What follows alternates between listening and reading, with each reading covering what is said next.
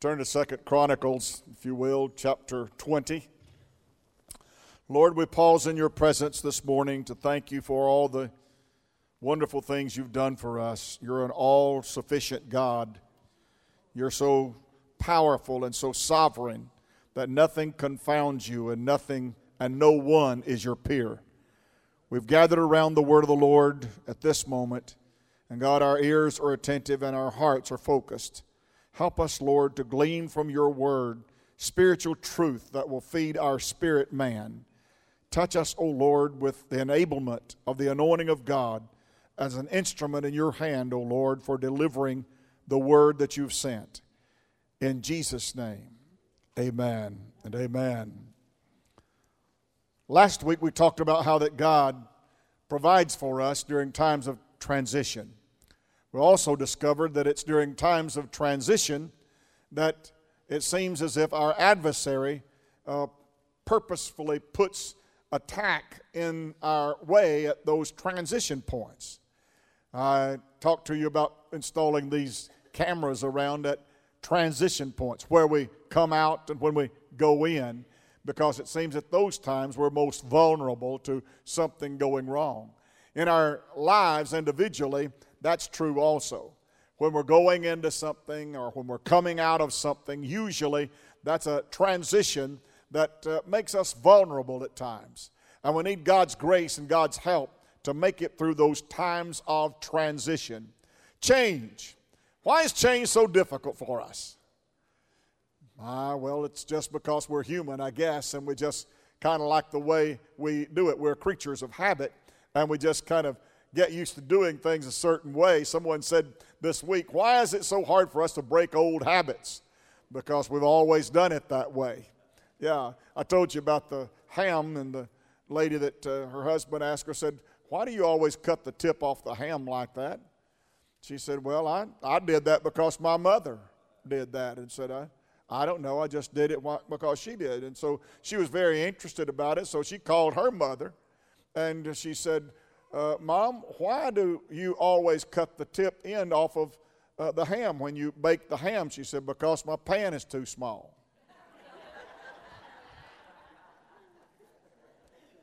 Sometimes you'll find out that the reason we have always done it that way is quite a trivial and a small, insignificant thing. Yeah, but transition is a time of change. The Bible tells us that people in the Word of God handled change much like we do. They just didn't like it. In fact, the whole Bible is about Israel's refusal to change. In fact, they had the temple worship and the Levitical system and the tabernacle worship so established that they just could not depart from that way. In fact, the Bible said Jesus came into his own, and his own received him not, though they were supposed to be looking for him. But as many as did receive him gave he power to become the sons of God. I want to tell you that God is sufficient for transition times. God is a God who, the Bible said, always causes us to triumph. Well, how many times is always? In other words, it never fails. God always causes us to triumph. And in all things, it didn't say through all things, it says in, while you're in it. Not after you got through it, but in it, in all things. God hath made us more than conquerors through Jesus Christ who loved us and gave himself for us. I've found over these many, many years of doing what I do that depending upon God is always the best advice you'll get. It really is. I've gone to many pastors' conferences over the years and done many of them myself. And little slogans come out of those meetings, and pastors are advised on ways to do and how to handle. One of the most prominent ones we have at these conferences is you need to pick your battles, choose your battles.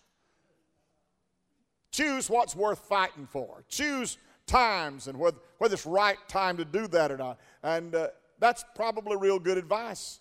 I have people that come to talk with me over the years about marital situations and family situations, and I advise them, you need to lose that warfare language. and stop using those absolute terms like never and always. Those are combative, and they put limits on things that you just can't hardly get around those things. I've been married to Debbie 45 years. Amen. And you would think after 45 years she would know better than to put the forks in the dishwasher with the fork end up. 45 years and she still don't get it. Still doesn't. Well, what I'm talking about is you have to kind of figure out what's worth fighting over and what's worth going to combat over, And after 45 years, I want to tell you, the way she puts forks in the dishwasher is not one of them. A lot more important things than that to go to combat about. In 2 Chronicles, the Bible tells us about a great king. Great king. His name was Jehoshaphat. Can you say that? Jehoshaphat. I know you can say the fat part. Jehoshaphat. Boy, what a great man Jehoshaphat was. What a great king he was. He was a revivalist. He was a man that was stirred for God, had great zeal for God. In fact, they needed revival when Jehoshaphat came to the throne of Judah. They were in the southern kingdom, so Israel, the northern kingdom, was kind of separated, and there was a king named Ahab in the northern kingdom at this time, and we all know about his famous wife. What was her name? Boy, you're sharp on that one, aren't you? Jezebel. Yeah. And Jehoshaphat had come to the throne. His father's name was Asa. And the Bible said that Asa did that which was right in the sight of God. And that Asa walked in the statutes and walked in the commandments of the Lord. That he restored and fixed up things that needed to be repaired. And he was a revivalist. And naturally, he had a son that was a revivalist also. And when Jehoshaphat came to the throne, he started repairing many of the breaches and continuing the work of his father. He tore down the high places where the Asherah poles and all the paganistic things were done there in the name of worship that had nothing to do with worshiping God. It was actually a pagan ritual. He did all of those things to take that down and started revival. In fact, the Bible said that in Jerusalem he restored the places that were sacred, the places that God had held dear to the people, were symbolic of his deliverance and his healing and his blessing among them. Jehoshaphat was a person that did what was right in the sight of God. It wasn't long before he was challenged, though, because Ahab was wanting to go to war. Now, be careful who you go to war with. Not just to fight against them, to fight alongside, because many people would love to get you in their fight. Read a little bit of Facebook and you can find all about it. People who want to get you on their side in a fight. Be careful who you go to war with. Well, Ahab came down and he said to Jehoshaphat, he said, you're bone of my bone, you're flesh of my flesh. We're sons of Abraham. We're all of the same family. And said, I've got a fight going on up here. And they said, I need you to join in with me and let's get in this fight. If you'll fight with me, said, we'll do great things because we're far stronger if we can join together. And after all, we're family. Well, it wasn't long till Jehoshaphat got out there in the battle and got to fighting and found out this is not going to be easy. In fact, that's the battle that Ahab got killed in. Did you know some folks can get you in a battle and get you killed? Did you know some folks can get you into a conflict and get you into a situation where you could get killed? Hey, fortunately, Jehoshaphat didn't get killed in that one. Wasn't long, though, before here came some kings that wanted to, Ahaziah, and they wanted to join up with him in a business venture. They said, let's get a fleet of ships and let's go to Ophir and said, let's get some gold. I understand they've struck gold at Ophir. And said, if we'll just join together, we can form a real strong company that can go over there, and we'll get ships, and we'll get fleets, and we'll get trained sailors, and we'll just ensure that it's going to be successful. And if you'll just join up with this business venture, we'll make a lot of money. Be careful.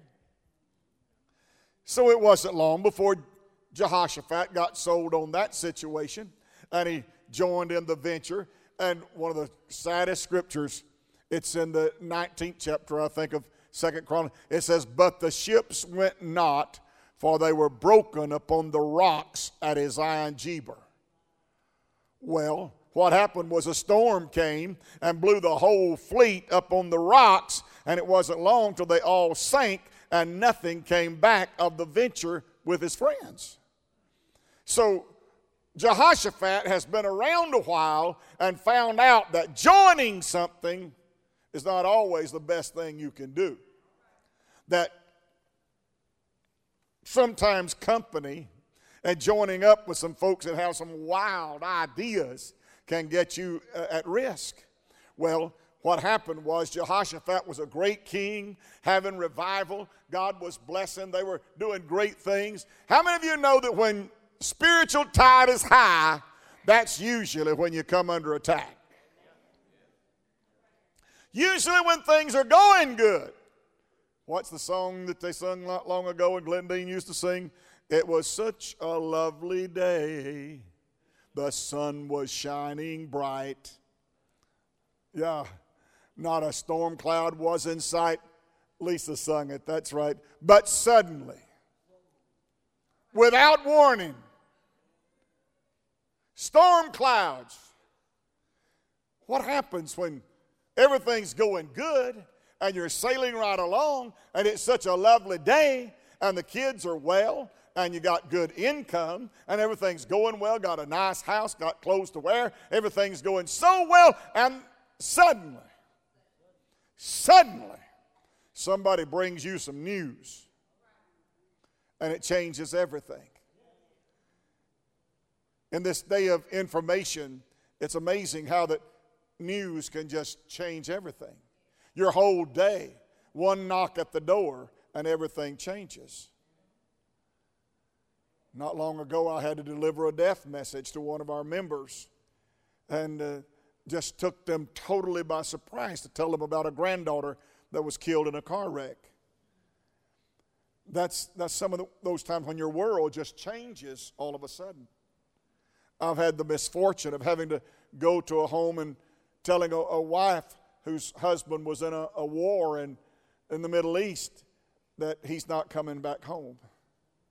That's tough when you walk in and deliver messages that puts people's world in a spin.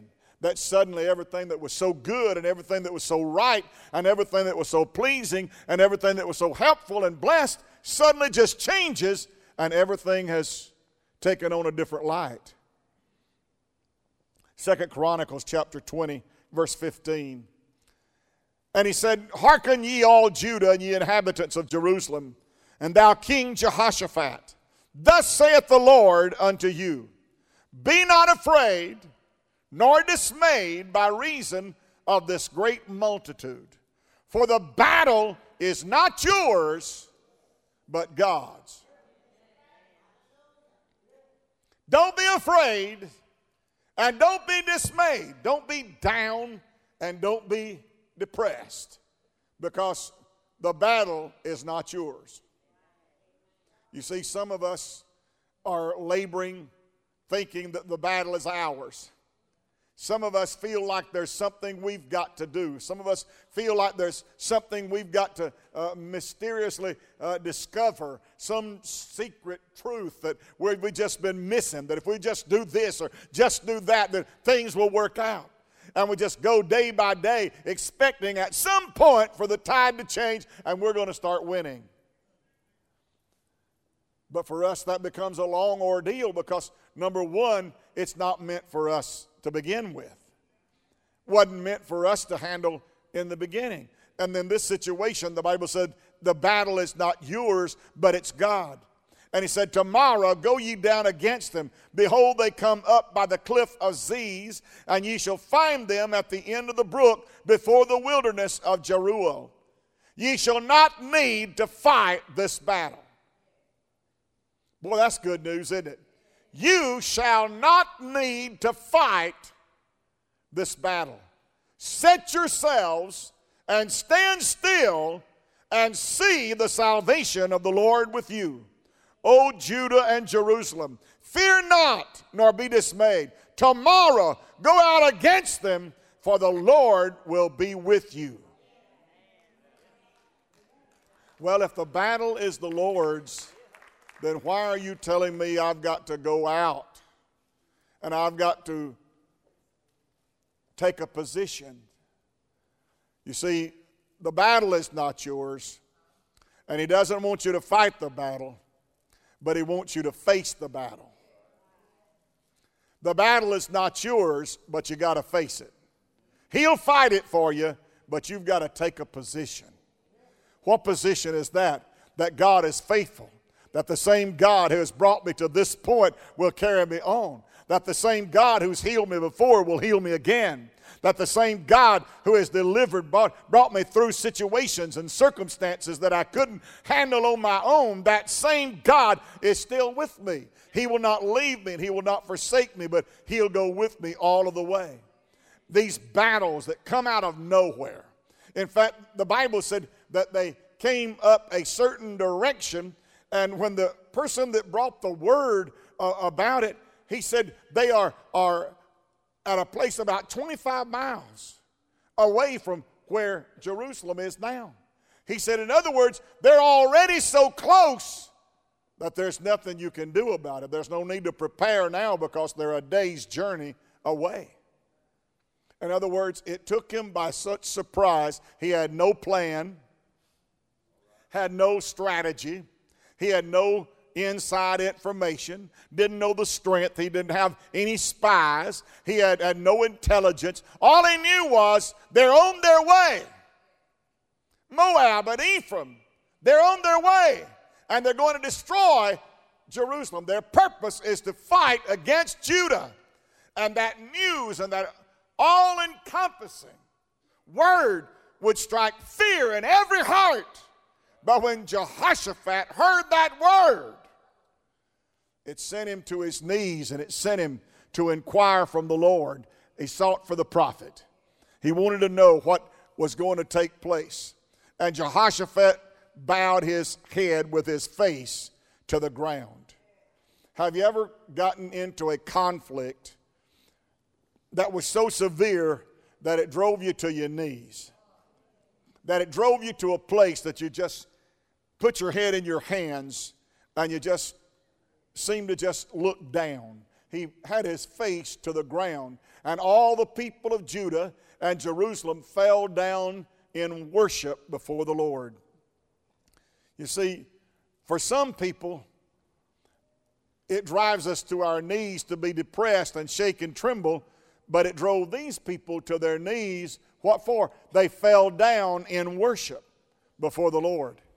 They felt like the way you handle bad news is not to go screaming, wringing hands, but to fall upon your knees and worship. Worship. You see, when that great man of patience, Job, got the word, your children are all dead. When he got that word, that all of your wealth is perished. When he got that word that everything was lost, the Bible said, here was his response: the Lord giveth, and the Lord taketh away, and blessed be the name of the Lord. He was not willing to let that misfortune and that bad news to rob him and steal his worship. His worship. The Bible says to worship at all times. His praise, listen, his praise will continually be in my mouth. In other words, I won't just be a barometer that rises and falls with the pressure. I won't just be a person that When things are going good, I'll go to church and love God. But if things go bad, then I'm going to sit somewhere and soak and sour. No. He said, I'm going to love the Lord at all times. I'm going to at all times praise Him. At all times, I'm going to maintain my faith just like I always do. One day and its circumstances are not going to determine the measure of my faith and my commitment to God. Now, let me ask you something. What does Judah mean? 3 or 4? It means praise. When your praise is attacked, when there's a battle about your praise. You see, when the wife came over to Job, she said to Job, dost thou still hold thy integrity to God? Are you still praising? Sitting here, you stink so bad I can't get close to you. You're so repulsive. These running sores, all of this terrible corruption, and you're sitting on an ash heap and got a potsherd and you're scraping scab and pus off of your limbs, and you're telling me that you're going to praise the Lord in a condition like that? You see, when the heart of the matter is your praise, I want to tell you, your praise is worth fighting for. I said your praise is worth fighting for. Your worship is worth fighting for. You don't let anything steal or conquer your worship. Nothing can defeat your praise. Don't ever stop praising the Lord. In the good times, praise His name. In the bad times, do the same. When Jehoshaphat heard we're being attacked, and I'm so late learning this, it has sneaked up on me until I'm totally unprepared for it. I don't have the army prepared. I don't have anything set up. I don't have a plan. I don't have anything ready. All I've got is news that we're about to be attacked by a strong, powerful army. What am I going to do? Have you ever been attacked by something that was so large that you went to God and said, what am I going to do? Have you ever faced a foe that was so powerful in opposition that you scratched your head and said, I don't know what in the world I'm going to do? I wish I had a nickel for every time Christian people have told me, Brother Ford, what in the world am I going to do? I've heard that at hospitals. I've heard it at funeral homes. I've heard it at gravesides. I've heard it so many times that it is so often repeated. I don't know what I'm going to do. Well, the time to get a strategy is not when you get surprised. The time to get a strategy is before the battle starts.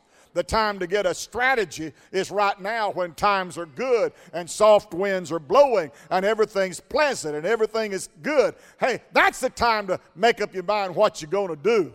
Because sometimes things get crazy when you get some bad news. And sometimes things get upset and you kind of lose your mind there for a little bit.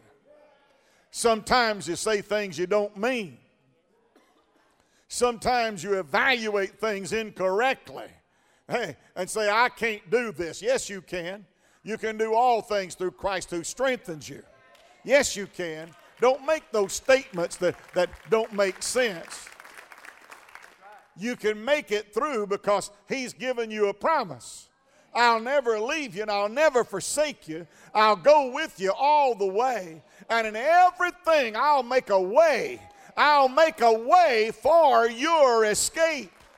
Nothing, no foe, no battle, no enemy will ever defeat you to where you've got to turn and run. Praise God. Always made conquerors. Always made winners. The good times sometimes are the times when battles come. 2 Chronicles 17, 5 and 6. Therefore the Lord established the kingdom in Jehoshaphat's hand. And all of Judah brought to Jehoshaphat presents. And he had riches and honor in abundance. and his heart was lifted up in the ways of the Lord. Moreover, he took away those high places and the groves out of Judah. Our adversary usually launches his attacks at a time when spirituality is at a high tide. When things are good. Because you see, when things go bad and when things are tough, and we've read in God's Word, we've seen in the Bible when times get tough for God's people. Amen. In fact, we're living in some pretty tough times right now. And the Bible tells us that in the latter times, what would happen? Some shall depart from the faith. What caused them to depart? Seducing spirits and doctrines of devils. In other words, the devil would launch such a spiritual attack on the church that it would overthrow the faith of some. And that means apostasy. That means an abandonment of the faith. It doesn't mean backsliding. It means just total departure from the truth as it is in Jesus. It's apostasy. So when Satan attacks us spiritually, then we have to be strong spiritually in order to combat the attack that has come against us. When Jehoshaphat found out that he was about to go through something that was larger than he'd ever been through before. 2 Chronicles chapter 20, verse 1 and 2, it talks about how that attack was a very deceitful. It wasn't something can I say it like we would say? They sneaked up on him. Has something ever just sneaked up on you? You believe that one of the tactics of the devil is stealth? Do you believe the devil is a stalker? Well, I want to tell you, he is a stalker. He stalks his prey. He gets to know his prey. He gets to know what your habits are. He gets to know about what really causes you so much consternation. And he comes at us after he gathers his intelligence, then he strategizes and he develops his devices. The Bible said we are not ignorant concerning Satan's devices. You mean Satan has devices that he uses to overthrow our faith? Yes. I told you about the tool sale that Satan had, didn't I? Had one tool there and he had it priced up real high, Thad. And everybody else said, why do you want so much for that tool? He said, because it's the best one I got. What was the best tool he had? Discouragement. Discouragement. You see, when people get discouraged, it's a seed that can become hopelessness. And when people get hopeless, they get to a point where they lose the drive and the motivation to go forward and just stand status and stand still. The enemy is coming in, and he's almost 25 miles away. No time to do anything about it. You see, that unholy alliance that he'd entered into with Ahab, that unholy alliance that he entered into in that business venture, he learned a valuable lesson. He found out, I'd better go ask God something about this before I commit to join up with these things. You mean we ought to pray about stuff like that, Pastor? Yeah, you really should. Because it matters who you join yourself up to. It matters who you align yourself with. Christians need to be careful about what we join. Don't spend your time fighting battles that aren't yours. That sounded so good, I think I'll say it again. I got 2 amens. I'm going to go for 5 this time. Christians ought not to get involved fighting battles that are not theirs. Amen. Why? Because you need all the strength you've got to fight your own battle. You don't need to be worried about somebody else's battle. They'll fight that battle, and the same God that strengthens you will strengthen them. If they'll do right and live right and call upon Him, He said, I will deliver thee and thou shalt glorify me. Amen. Don't get all overwrought about somebody else's battle. Pray for them. Amen. But don't make decisions for them in their battle. Well, I'll tell you right now what I'd do if I was you. Be careful about folks who tell you that. They're not you. And they don't walk in your shoes. And they don't live in your house. And they don't have covenant relationships with people you've got covenants with. And anybody can talk loud and long about when they're telling somebody else what to do. Amen to my own preaching.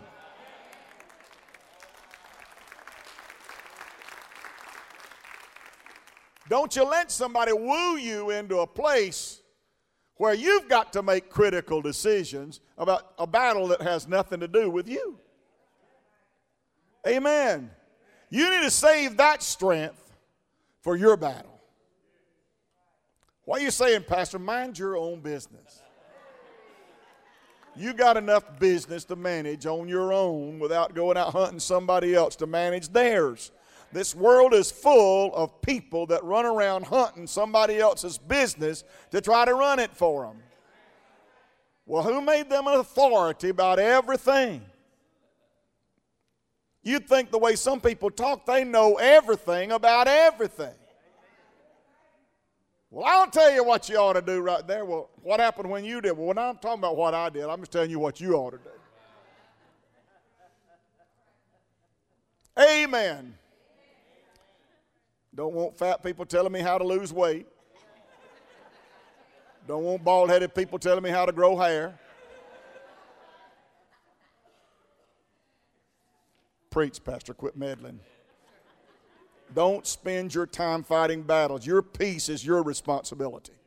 And you'll never have peace as long as you're all tore up over somebody else's battle. Amen. Don't be so quick to fight somebody else's battle. Unreliable information can cause you so much emotional drama. You don't need someone else's drama. It's all the battle you can fight to handle your own drama. Amen. Granny used to say every tub has to sit on its own bottom. What that means is mind your own business. Amen. He was shocked by the news that he heard. No time to prepare for the attack. The battle was bigger than he was. The battle had sneaked up on him. In 2 Chronicles 20 and verse 5, he developed a strategy. You got it? Verse 5. When you don't know what God is doing. And sometimes things happen in my life and yours when I don't understand. I don't know what God is doing. I wish I could tell you everything God does. I know why He's doing it and what He's doing it for. I don't know those things. He knows so much more than I know. His ways are so far above my ways, as far as the heaven is above the earth. Then Jehoshaphat stood up. Last time we saw him, he had face down. There comes a time when you got to get up. There just comes a time when standing up is what you got to do. The Levites from the Kohathites and the Korahites stood up and praised the Lord, the God of Israel, with a very loud voice. Go to 2020. And early in the morning, they left for the desert of Tekoa. And as they set out, Jehoshaphat stood and said this, "Listen to me, praise. Listen to me, praise and praisers of Jerusalem. Have faith in the Lord your God, and you will be upheld." Wow. I feel like saying that again. Have faith in the Lord your God, and you will be upheld. In other words, you won't be destroyed. You won't be killed. You won't be done away with. Have faith in the Lord your God, and you will be upheld. Have faith in His prophets, and you will be successful. Those preachers of the Word of God that tell you what God's Word says. You need those guys. I said, you need those guys. You need someone to remind you that God's Word is true, that God's Word is faithful. Let me tell you what all of this is about. Last time Jehoshaphat said I got in trouble, it was about me. And he said, I own that. But this time, Lord, this is not about me. It's not about me joining something I shouldn't join. It's not about me investing in something I shouldn't invest in. I own it, Lord. I was wrong. I should have done differently. But that was me. Now, Lord, we're talking about something that's not about me. It's about you.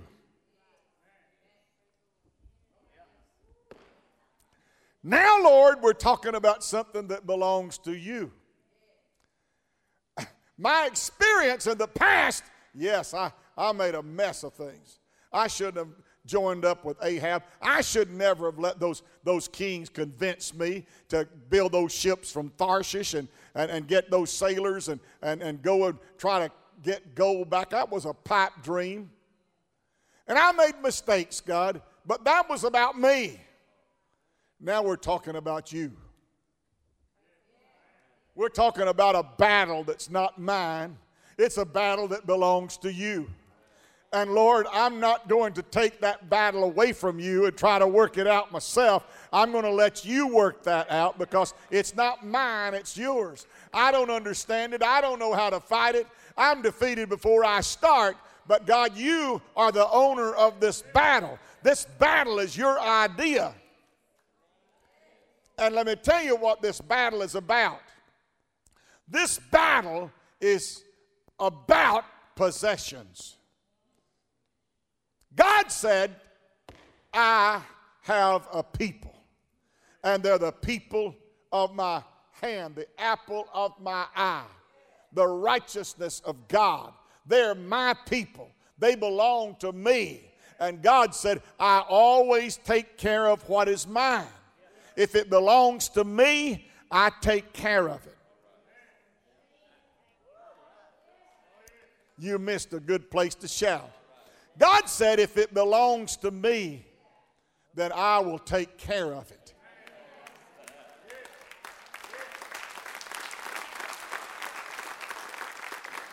My job is to make sure that everything belongs to Him.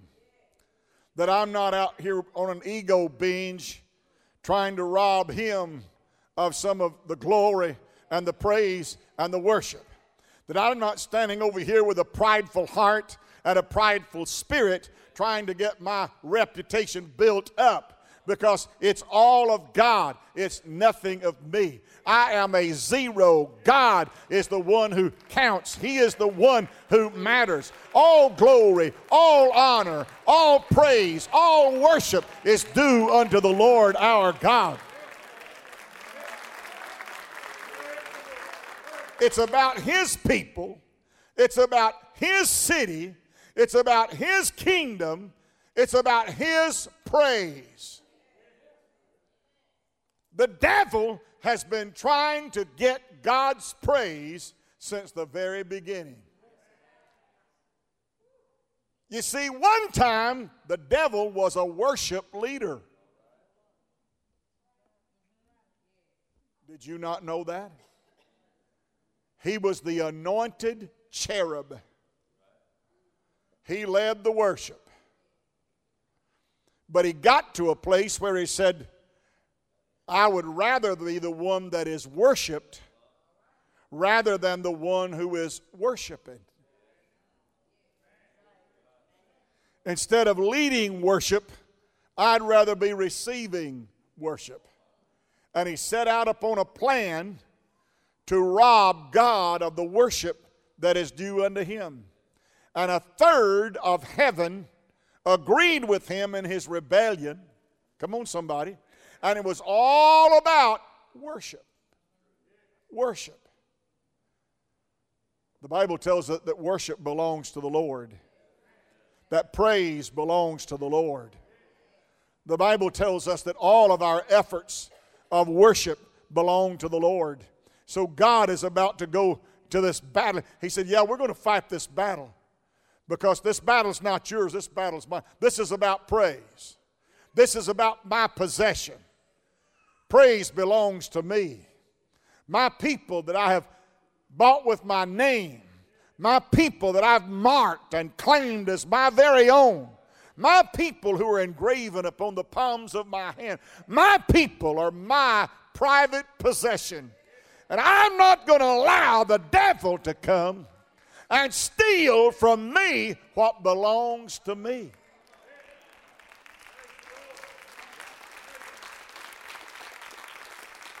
Last time I preached it, it said, Jesus said, I will build my church. My church.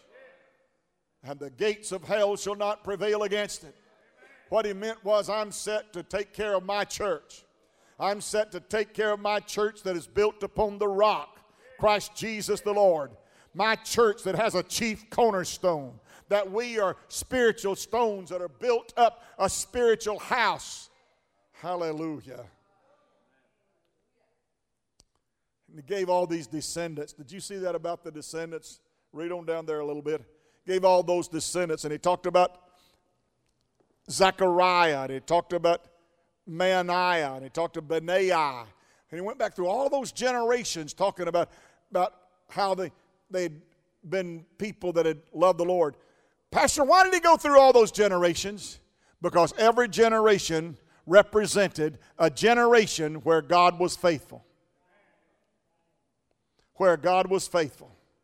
Can you look back on times in your life and find faithfulness of God? Can you go back in the chronicles of your life and go back in your memory and find instances where God was faithful? Can you recall times in your life when it took a miracle and God gave a miracle? Can you recall times in your life when there was no other answer and God became the answer? Can you recall times in your life when there was no meal in the barrel and no oil in the cruse and God provided for you through a famine? Can you remember a time in your life when everybody said you're going to surely die and not live, and God brought you through? Can you recall a time in your life when you needed a prayer answered and there was no other way it could possibly happen, but God made it happen for you? No other explanation, no other way you could explain it. God did it. Well, I want to tell you, you need to remember those times of God's faithfulness. Remember those times when you're attacked. You see, if the prophet had not spoken and Judah would have gone out to battle, they would have lost. Are you kidding me, Pastor? I'm not kidding you. I'm going exactly what it says.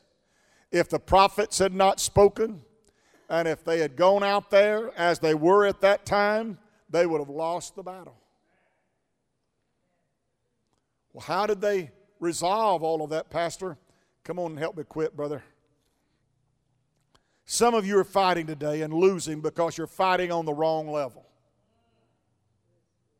Listen, you cannot fight spiritual battles by carnal means. You can never accomplish a spiritual victory by fleshly effort and energy. Friendship with the world is enmity with Christ. You cannot be a friend of this world and be the friend of the Lord Jesus. What are you saying, Pastor? We've got three enemies. Number one is the world. Number two is the flesh. Number three is the devil. I'll tell you who is not our enemy. You ready for this one? Ephesians 6:12. We wrestle not against flesh and blood. What does that say? That says that no human being is my enemy. Flesh and blood, I don't wrestle against flesh and blood. I'm not striving and fighting against a person or persons. No, it's a spiritual thing. It's much higher than that. It's much more lofty than that. So many are fighting on that wrong level. Some of you are fighting with people, and some of those that you're fighting with are good people and trying to help you. We fight them because we're so insecure, so prideful, and our ego drives us to battle. And then we lose the battle in our spirit because we're more concerned about defending our pride and our ego than we are about contending for the faith and power with God and His provisions for us. You know what I found out? There's two things that are very related. One is anger, the other is fear. And sometimes when we're afraid of something, we mask our fear by being loud and angry. We want to show ourselves that we're big and strong and able to handle this thing. Do you need any help? No. I can handle this job all by myself. Need any help? No help wanted. I've learned that we mask our fear sometimes with anger. Sometimes we want to appear big and boisterous on the outside because we feel so little on the inside. Sometimes we have to realize He's not mad at me. He's afraid. She's not mad at me. She's afraid. Sometimes we take emotions and we cover up one with another. Verse 15. Don't be afraid, he says, of that vast army. That army that's come in invading. They're too big for you. The battle's not for you. The battle is God's. Don't worry. Worship. God is saying this morning to many of you sitting here, if you'll stop striving, if you'll stop struggling in a battle that's not yours, and just worship me, just worship me, just worship me, and praise me, you'll find the peace that you're looking for. Jehoshaphat bowed his head, and all Judah and the inhabitants fell on their face. He didn't have to fight it, but he did have to face it. Sometimes it's better for us to face it. Let me tell you, when Jesus was in the garden, you remember when the soldiers came to arrest him? Peter, the Bible said, drew his sword, and he said, I'm going to handle this battle my way. Drew his sword and cut off the ear of one of the soldiers. His name was Malchus. And Jesus turned to Peter and said, Peter, this is not it. This is not the battle. And Jesus reached down and got Malchus' ear and put it back on his head. Why did Jesus tell Peter, put your sword up? Because we wrestle not against flesh and blood. Because there's a bigger battle that's going on. I'm going to the cross. I'm going to shed my blood. I'm going to give my life. That's the big battle. Don't fight these little battles over somebody's ear, because I'm going to the cross and buy redemption for Jerry Bowman. I'm going to go give my life for Natalie so that she'll have salvation. I'm going to go to the cross. I'm going to Calvary. I'm going to shed my blood so that Glenda can have redemption and reconciliation. I'm going to do the bigger battle. The big battle's on. This is a little battle. Put your sword up. We're not going to let a little battle deter us and get us off track from the big battle. You know, I wonder sometimes, the big battle is, I got to make it to heaven. I got to make it to heaven. Brother, if I can win that battle with the world, the flesh, and the devil, and I can win a home in heaven, hallelujah, that's the big battle. And do you think I'm going to lose out with God and lose my faith over some little confrontation with somebody here on this earth? They are not worth it.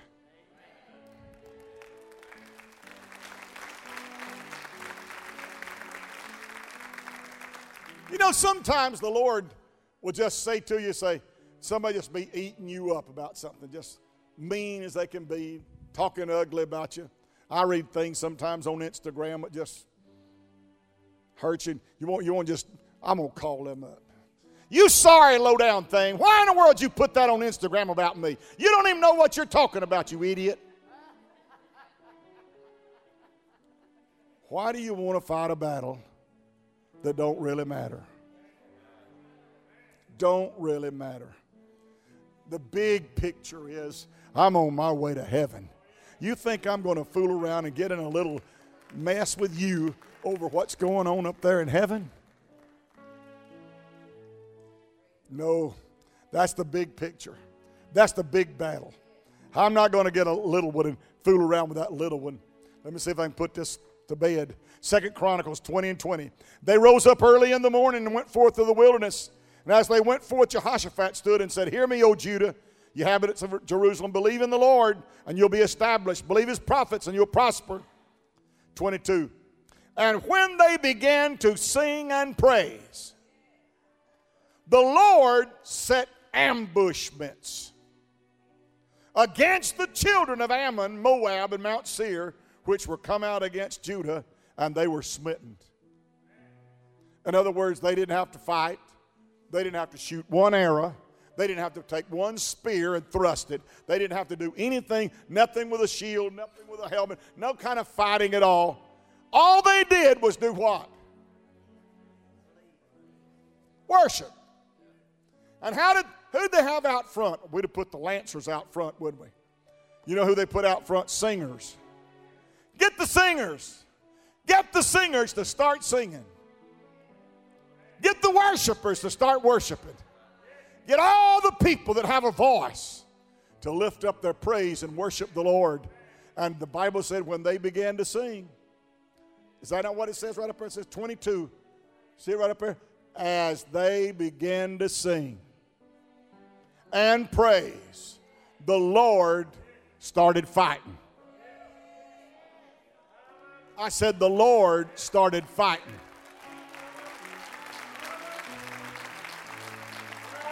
The Lord started fighting. Let me tell you, Harvest, this morning, if you'll sing and praise, the Lord will start fighting the battle. If you'll worship, if you'll sincerely pour out your heartfelt worship to God, then God will fight the battle for you. He'll fight the battle for you because the battle is the Lord's. It's not yours. It's not yours. Stand with me. Praise God. Hallelujah.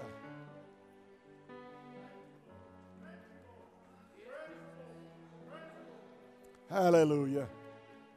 The battle is the Lord's. The battle is the Lord's. When you're going to understand, the battle is the Lord's. I preach sometimes about that great surprise. And for many, the coming of the Lord is going to be a great surprise. A great surprise. For most of the church world today, they're not really looking for Jesus. Not really looking for him. If the church was really looking for Jesus, you wouldn't get a seat in here this morning. This place would be packed out. You wouldn't be able to get in the door if we were really looking for Jesus. You know, if we knew for a certainty today, if we got some kind of a notice, and we knew that at 12:15, in 30 minutes or so, a little more, the Lord is coming back, what would you do?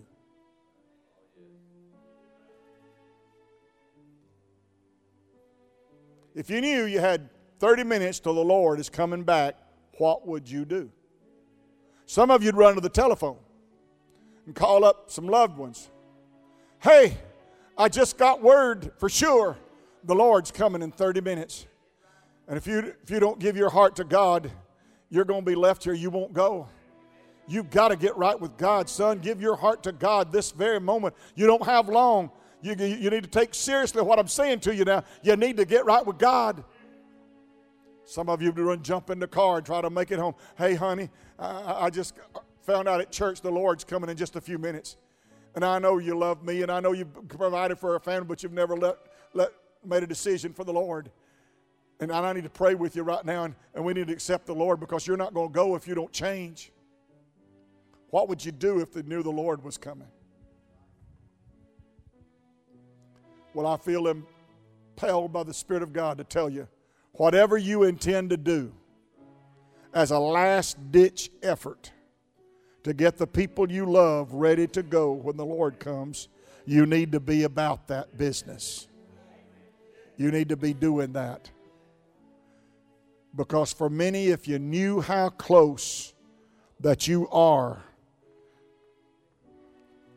some it would scare you to death if you knew how close you were. But I want to tell you, that's the big picture. That's the big picture. If you've sat here all these years and heard preaching all of these years, and it has not affected you one bit in the world, then I would be more worried about that than whether my Social Security check's going to come this week or whether I'm going to get this or that. If there's never been a change in you, you need to really seriously start thinking about that, because once that trumpet sounds, there are no second chances. You can't afford to be wrong, because if you're wrong about this, I've got plenty of time. I'm not going to let that pastor out there stir me. I'm not going to get upset at what he said. All right, you'll hear it your last time one day. And I don't mean to be mean with your hateful. I mean to say it with all the love I can tell you. Whatever you're going to do to be ready when Jesus comes back, you need to be doing that. You need to be doing that. Praise the Lord. Raise your hand and all over this house. Lord Jesus, we come to you now. God, we pause in the presence of the Holy Spirit, presence of your word. We know, oh God, that you are a mighty God, that you're soon coming. We know, Lord, that our hearts must be prepared to meet you, or else we won't go in peace with you. I pray, Lord Jesus, right now all over this house, that men and women, boys and girls, all over this house will make a decision right now, if they've not made it, that they'll make a decision right now that whatever I need to do to get ready for the Lord to come, I right now want to do that in Jesus' name. Lord, if I need to forget forgiveness of sin, then you forgive me of my sin. And I trust your shed blood. If I need right now to give myself wholeheartedly to the Lord and surrender all that I am to him, I'll do that right now in the name of the Lord. Oh, thank you, Jesus. I think somebody's doing that right now. Thank you, God. Thank you, God. Thank you, God. Thank you, God. I want to be ready in Jesus' name. In Jesus' name. Now then, could we worship? Like we said, some folks need victory today, and it might be this worship. It might be this season of worship. It might be this time of praise. Come on, let's worship him and praise him. Come on, let's worship and praise him. The battle is the Lord's. When they began to sing and they began to worship, the Lord began to fight. Oh, hallelujah. When the church prays, when the church worships, then God begins to fight. Yes, he does. Glory to his name. Glory to his name. Glory to his name. Hallelujah.